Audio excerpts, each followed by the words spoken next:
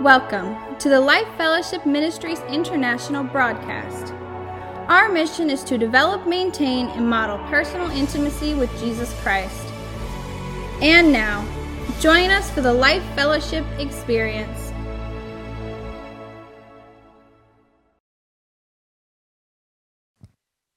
Thank you, Al. Thank you guys so much. I'd like to release the Kingdom Kids to go back at this time. And as we prepare for this week, let's be sober-minded about what Jesus has done, and just take some time. I know many of us have seen The Passion of the Christ. That's always a good movie to kind of watch and prepare our hearts for this season. Palm Sunday represents a very significant event leading up to the illegal trial and, of course, the crucifixion and the resurrection 3 days later of Christ. And next Sunday, we'll be celebrating the resurrection of Christ at the Kemo Boardwalk, and I know all of you know about that. But I hope that you'll join us, and I hope that you'll be in prayer for this service, as we will have the opportunity to engage with the Lord and also reflect on what He's done, and then also share the hope and the good message of Christ with our community. So hopefully you'll join us for that. So as Al mentioned, today is Palm Sunday. It's a significant event. It's one of the few events that are in all four Gospels, Matthew, Mark, Luke, and John. And this event was prophesied hundreds of years before Jesus was born. Now, we know that the Jews were expecting the Messiah to come, and the prophets had written that the Messiah, the King, the Savior would be coming. And so especially the religious leaders, they should have known, they should have been expecting, they should have been reading the signs of what had been prophesied hundreds of years before. In fact, 700 years before Christ was born, Isaiah writes prophetically of Jesus, talking about the coming Messiah, the Savior. And in Isaiah 53, we're not going to go there, but Isaiah is accurately recording and writes that Jesus would die for our sins so that many would be made righteous. And Al talked about that a little bit this morning already, that we're made righteous by the blood of Christ. It's not by anything that we can do. But I want to look at Isaiah 62, Isaiah 62:11. Again, Isaiah was prophesying about the Lord coming, about Jesus coming. And he said, "The Lord has sent this message to every land. Tell the people of Israel, look, your Savior is coming. See, He brings His reward with Him as He comes." And I was thinking about the scripture. I was thinking, what is the reward that he brought? Well, it's eternal salvation. It's liberty and freedom, that we can live this victorious life, that we don't have to live in sin, that we can be forgiven. Not only that we have eternity, that we'll spend eternity with Christ for those who've accepted His gift, His free gift, but that we could live in victory, that we could not walk in the things that we have been walking in. In other words, sin and the results of sin. James says that when sin comes to fruition, it leads to death. That could be physical death. It could be spiritual death, for sure. And so Jesus came to set us free. The Jews were expecting the Messiah to come, but remember, during this time, they were heavily oppressed by the Romans. And so they were naturally thinking at that time, as we would be probably as well, that they're looking for an earthly king to deliver them from this oppression of the Roman government. But they weren't expecting Jesus to come as a humble servant that was coming not for an earthly kingdom, but to establish a heavenly kingdom, and was coming to die for their sins and all of our sins. And even 500 years before Jesus is born, Zechariah gives a prophecy. And he's writing to the Jews that had just been freed from Babylonian captivity. And he's encouraging them to avoid the hypocrisy that they have engaged in, and to turn from sin and turn back to God. Remember last week I talked about we've been given this message to proclaim, return to God. We are speaking for God when we're saying return to God, return to Him. And so 2,500 years ago, Zechariah was saying the same thing to the people that had just been delivered from bondage from the Babylonians. And he is saying, put away your hypocrisy. Turn from your sin. Live holy, pure lives. And he also gave them a charge and encouraged them to rebuild the temple and the nation of Israel. And so the things that Isaiah was saying 2,700 years ago, the things that Zechariah was saying 2,500 years ago are relevant to us today. Do we see a culture? Do we see a nation? Do we see a world? Do we even see it in the church where we need to turn from our hypocrisy? We need to turn from our sin. We need to turn back to God. We need to live pure and holy lives. And hear me, I'm not talking about performing. I'm talking about this transformance that happens when we yield our hearts and lives to God. I believe that there is a sense of urgency today. Look at what's happening in the world around us. Look at what's happening in this nation. It's unbelievable to see some of the things that are happening and that's being embraced. Ungodliness. But the Bible talks about these things. It says in the end days, these things are going to happen. People are going to turn away from God. They'll call good evil and evil good. And I remember a time when I thought, how is that even possible? But we're seeing that today. Zechariah 9:9. Rejoice, O people of Zion. Shout in triumph, O people of Jerusalem. Look, your king is coming to you. And so this is relevant for us today. We know that the Lord is coming. We could be living in the end times. Who knows? We don't know when He's returning, but He is coming back.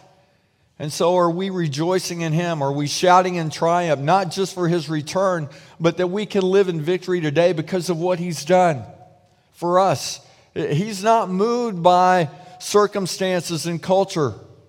He's moved by people that are willing to yield to Him and obedient to Him and saying, Lord, you are truly the Lord of my life. You're not just something that I say.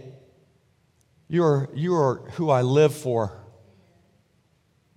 And I want you to work in my life and bring health and healing and wholeness to me in the areas that I need help in. And that you will give me a love for other people like you have for them, that I will care about what happens to them, and that I'll share the hope and the love of Christ, that I'll be an example, that I'll put aside the hypocrisy and the sin in my life.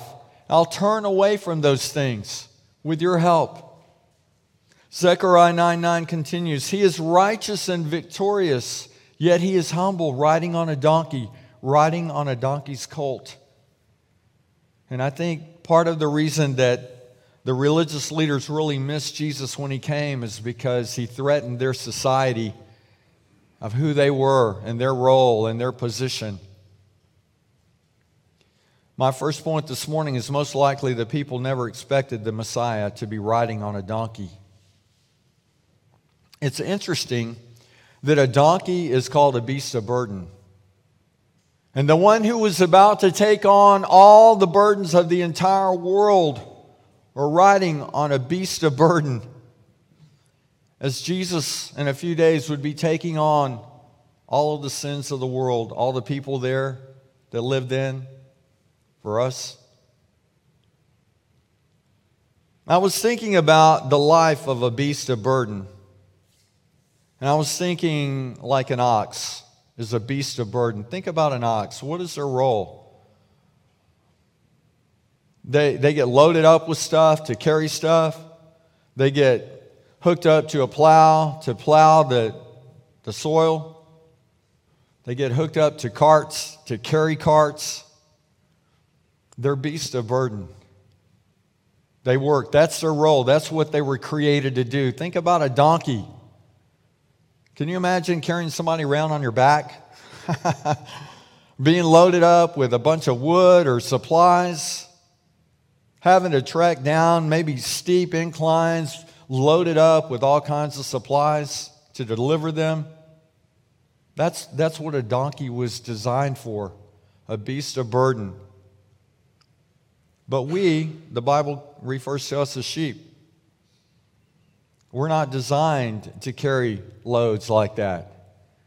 And I don't know a whole lot about sheep, but from what I do know, they're not the brightest animals in the field. But they have a shepherd to guide them and lead them and take care of them. And from what I understand, if you have several herds of sheep with several different shepherds, the sheep know their shepherd's voice. So they're not going to respond to another shepherd. They're going to respond to their shepherd. So, do we know the shepherd's voice? Are we responding to the shepherd?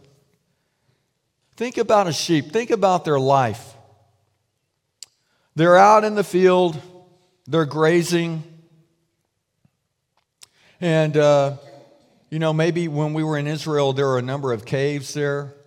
I can imagine that in the heat of the day, the shepherd calls the sheep into the caves where it's cooler, out of the sun, out of the heat. The shepherd knows where the good fields are, knows where the water is. And I was thinking about the life of a sheep versus an ox or a donkey. And I had this kind of whole story set up, but I think I'll dispense with that today. But I can imagine if there was a conversation between the sheep, the donkey, and the oxen, the oxen and the donkey would be going, man, you've got it made. What, you just eat grass all day and maybe go hang out in the cool cave, and then once a year you get sheared. That's a pretty sweet gig. How did you end up with that? And I could imagine that the sheep would say something like, well, I don't know what you've done, but you must have been pretty bad.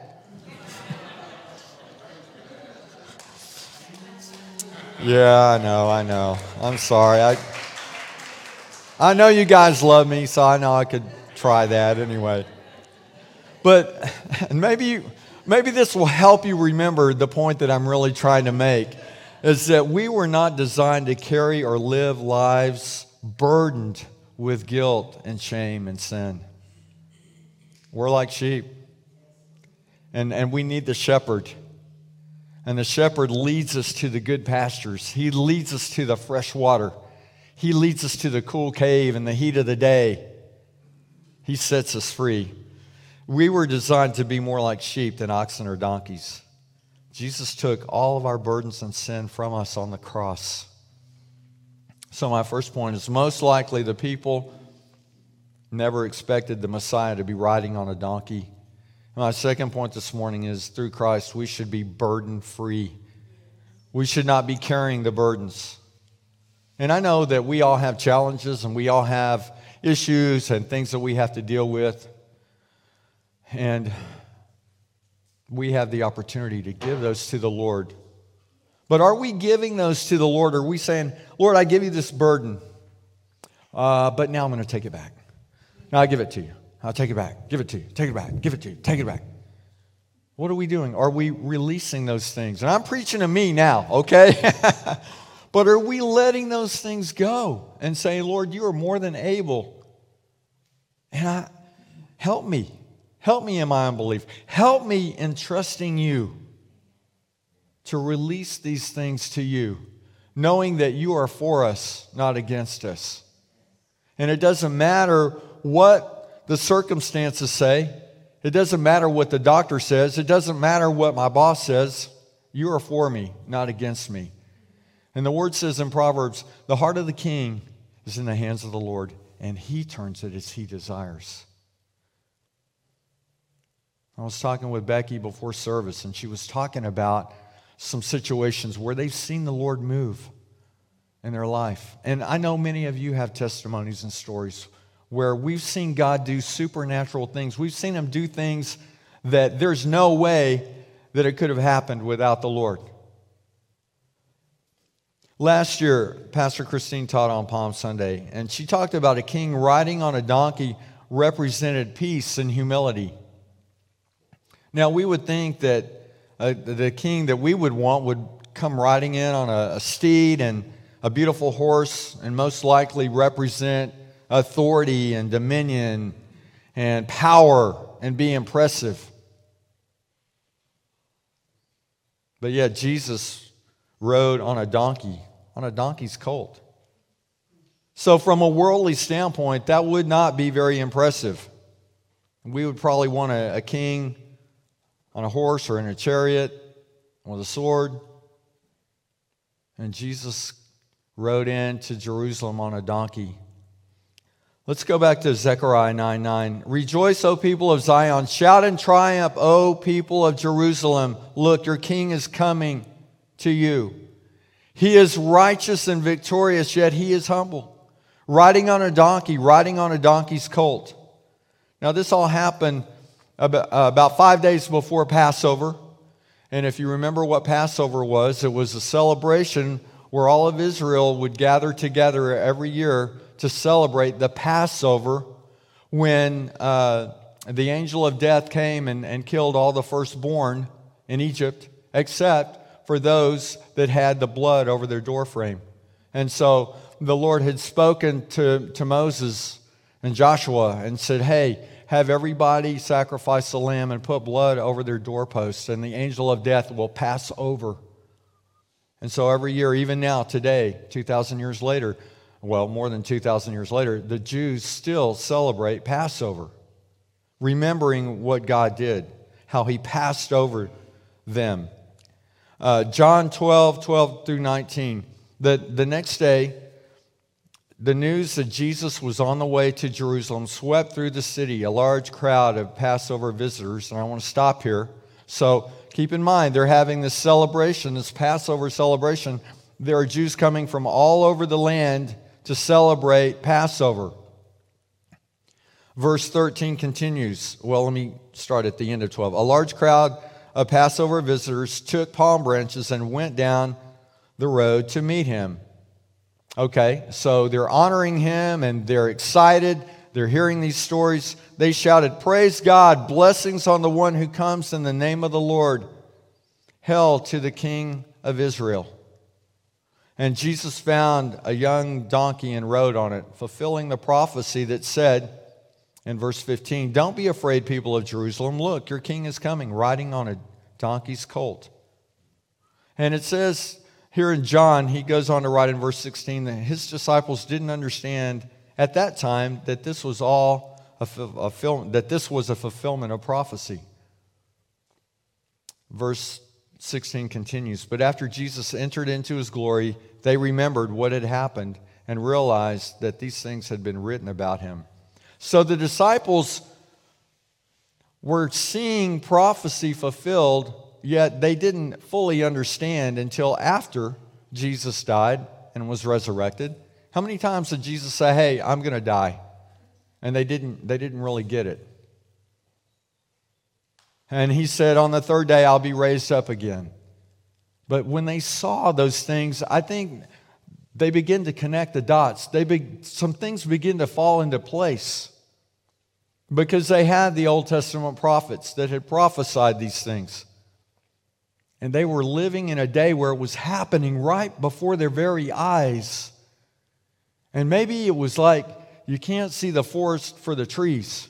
Maybe it was so real and so close to them that they couldn't really digest or understand what was really happening. And I wonder if we're living in the same type of scenario today. These things are happening all around us. We're seeing prophecy fulfilled before our very eyes. And do we just not see it? More importantly, are we yielding to the Lord, and are we saying, "Lord, show me what's going on. Show me what's happening in my heart, that I may respond appropriately and according to your purpose and your plan for my life and your heart. God, there's things that you want to do through my life. Am I seeing and seizing the opportunities before me, or am I asleep? Lord, awaken me spiritually to know what you want." And so the disciples eventually understood the things that Jesus had been telling them. And we should be sensitive in understanding what Jesus said then and what he's telling us today.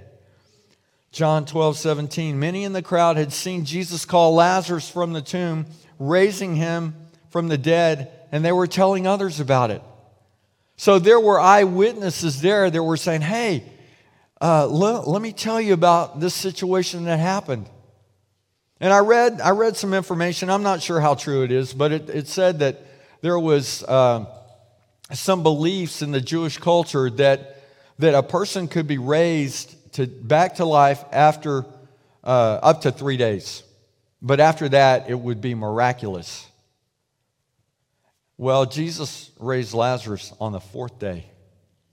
So if people had that mentality, then they had to say, well, this is a miraculous event that happened.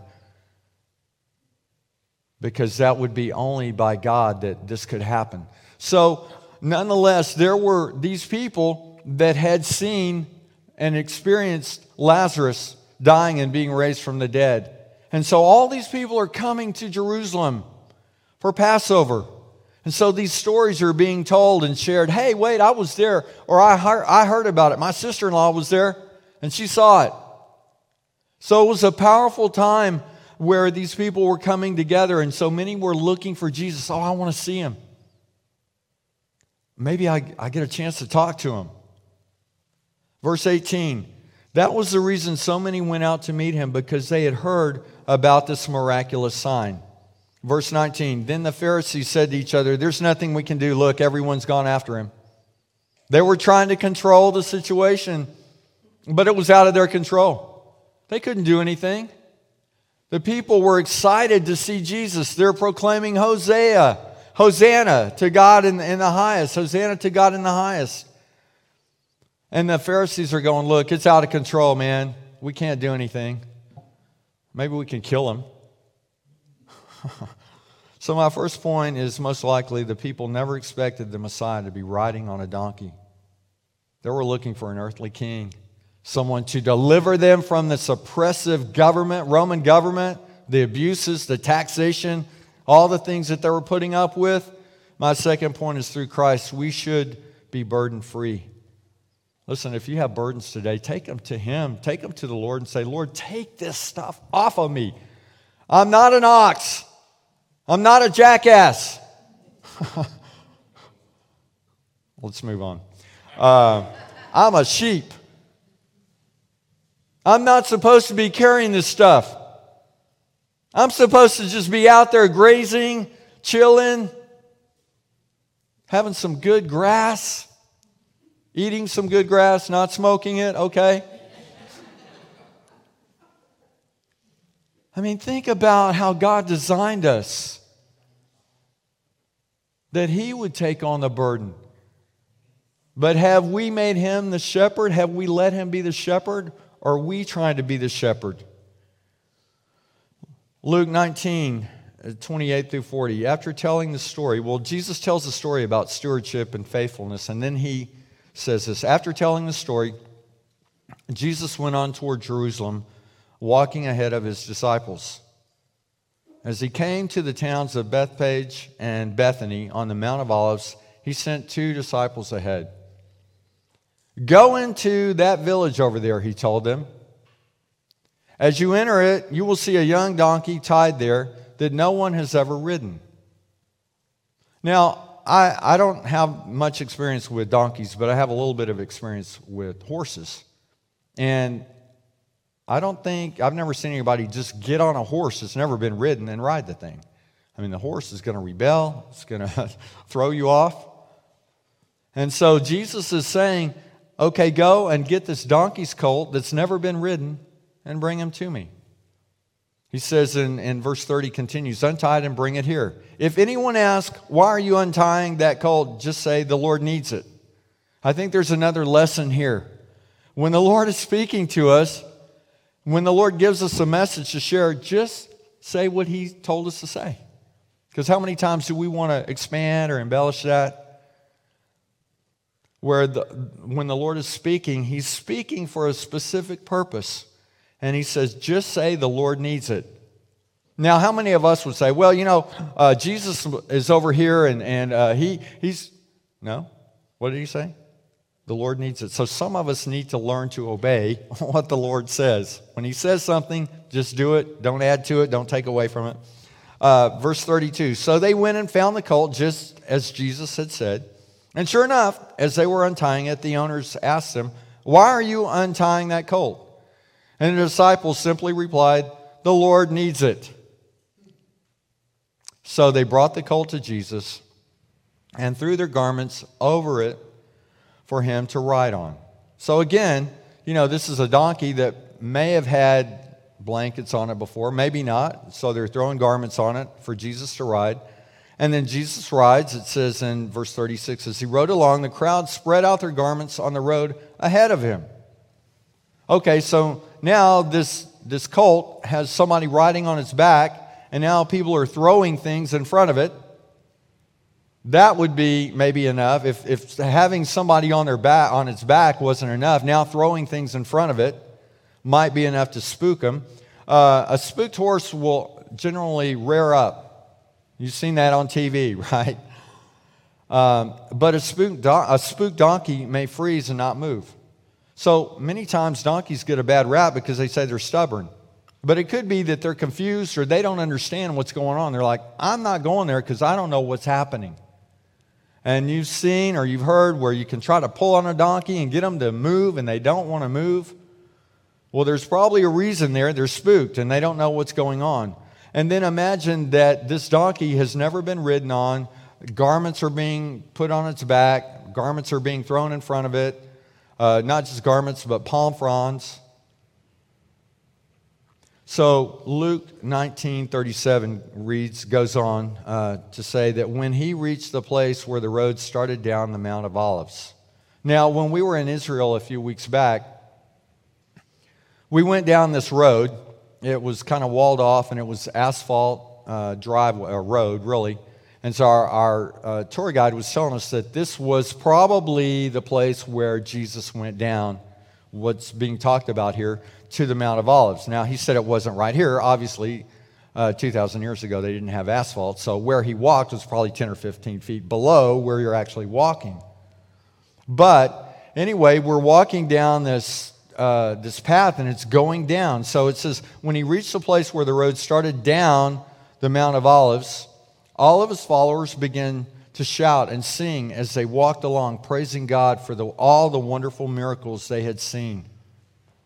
And so we were in that area. We're up above looking down on the city of Jerusalem. And we want to put together a trip for those of us from this church that would like to go, maybe next year, hopefully, where we can go to Israel and experience some of these things, because it really ties stuff together. And when you go there and you can see different things, and you see the Temple Mount, and you see Jerusalem, and you see the Western Wall, and you see the Eastern Gate, and you go to the Dead Sea, and you see the Jordan River, and you go to Masada, and all these places, it really begins to tie the scriptures back together where you have a visual, and it just helps. But anyway, so we walked in maybe the same area where Jesus had walked down to the Mount of Olives, where his followers were shouting and praising and thanking God, giving him glory. So most likely the people never expected the Messiah to be riding on a donkey.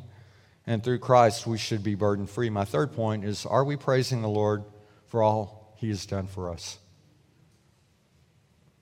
Luke 19:38, blessings on the King who comes in the name of the Lord, peace in heaven and glory in the highest heaven. But some of the Pharisees among the crowd said, Teacher, rebuke your followers for saying things like that. And Jesus replied, if they kept quiet, the stones along the road would burst into cheers.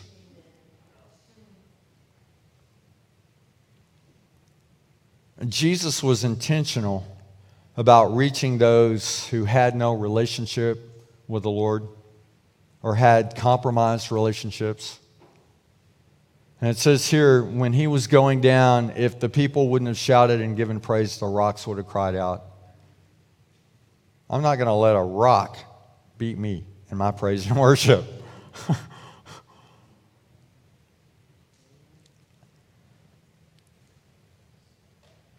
As this country and not only this country, but as we see the deterioration in this country and in the world, I'm sensing some urgency in my own life. I'm sensing some urgency for us as a family. I'm sensing some urgency for the people in our communities that don't know the Lord. Maybe have religion,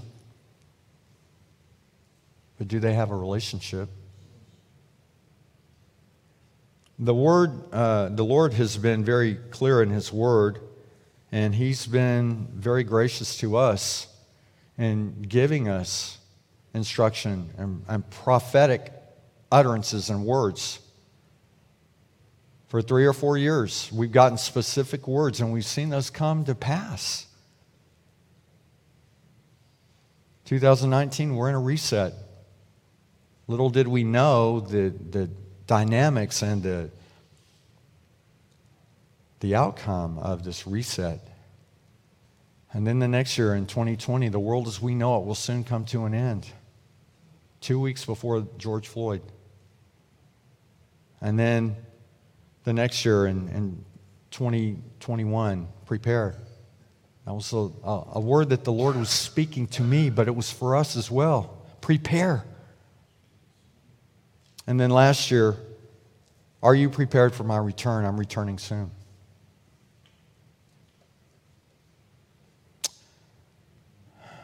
So the first 2 words were informative, and the last 2 words were instructive. And I'm not sure what this last word, or the word from 22, means. Are you prepared for my return? I know what that means. It means I need to evaluate my relationship with Him. And then the second part of that is I'm returning soon. I believe that God wants to pour out a revival. And that could be what He's talking about, or it could be His second coming, or it could be both. But are we ready? Are we prepared? Are we prepared to train and equip and lead others into a relationship with the Lord? Are we trained and prepared and equipped to lead other believers to more spiritual maturity?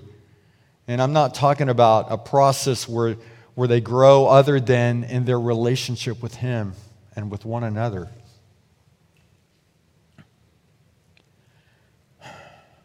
I think I know the Lord is looking for people that are serious about their relationship with Him. And again, I'm not talking about religion. I'm talking about this personal, intimate relationship with Him. Because I believe time is short. Certainly our day is one day shorter than it was yesterday, regardless. And so are we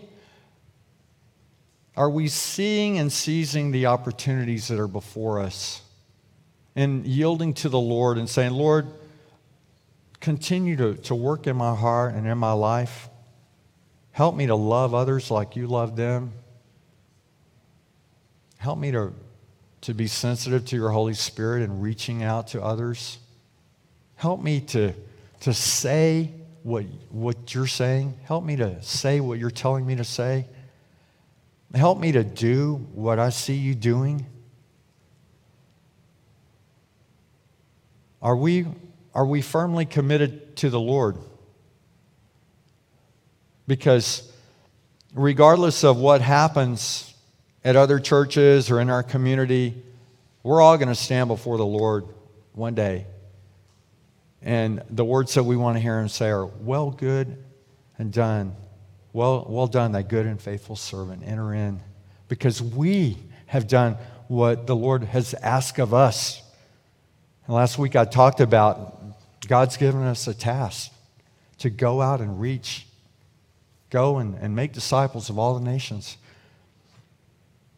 Baptizing them in the name of the Father and the Son and the Holy Spirit. Teaching them what the Word teaches us. So, during the next week, let's take time to reflect on our relationship with the Lord and say, Lord, I don't want to play church anymore. I don't want to play. I want to be serious about what you call me to. I want to see my family saved. I want to see my neighbors saved. I want to see my coworkers saved. I want to see everyone within my sphere of influence walking with you, Lord, in a real way. So, certainly the religious leaders and probably most people never expected to see the Messiah, the Savior, riding on a donkey.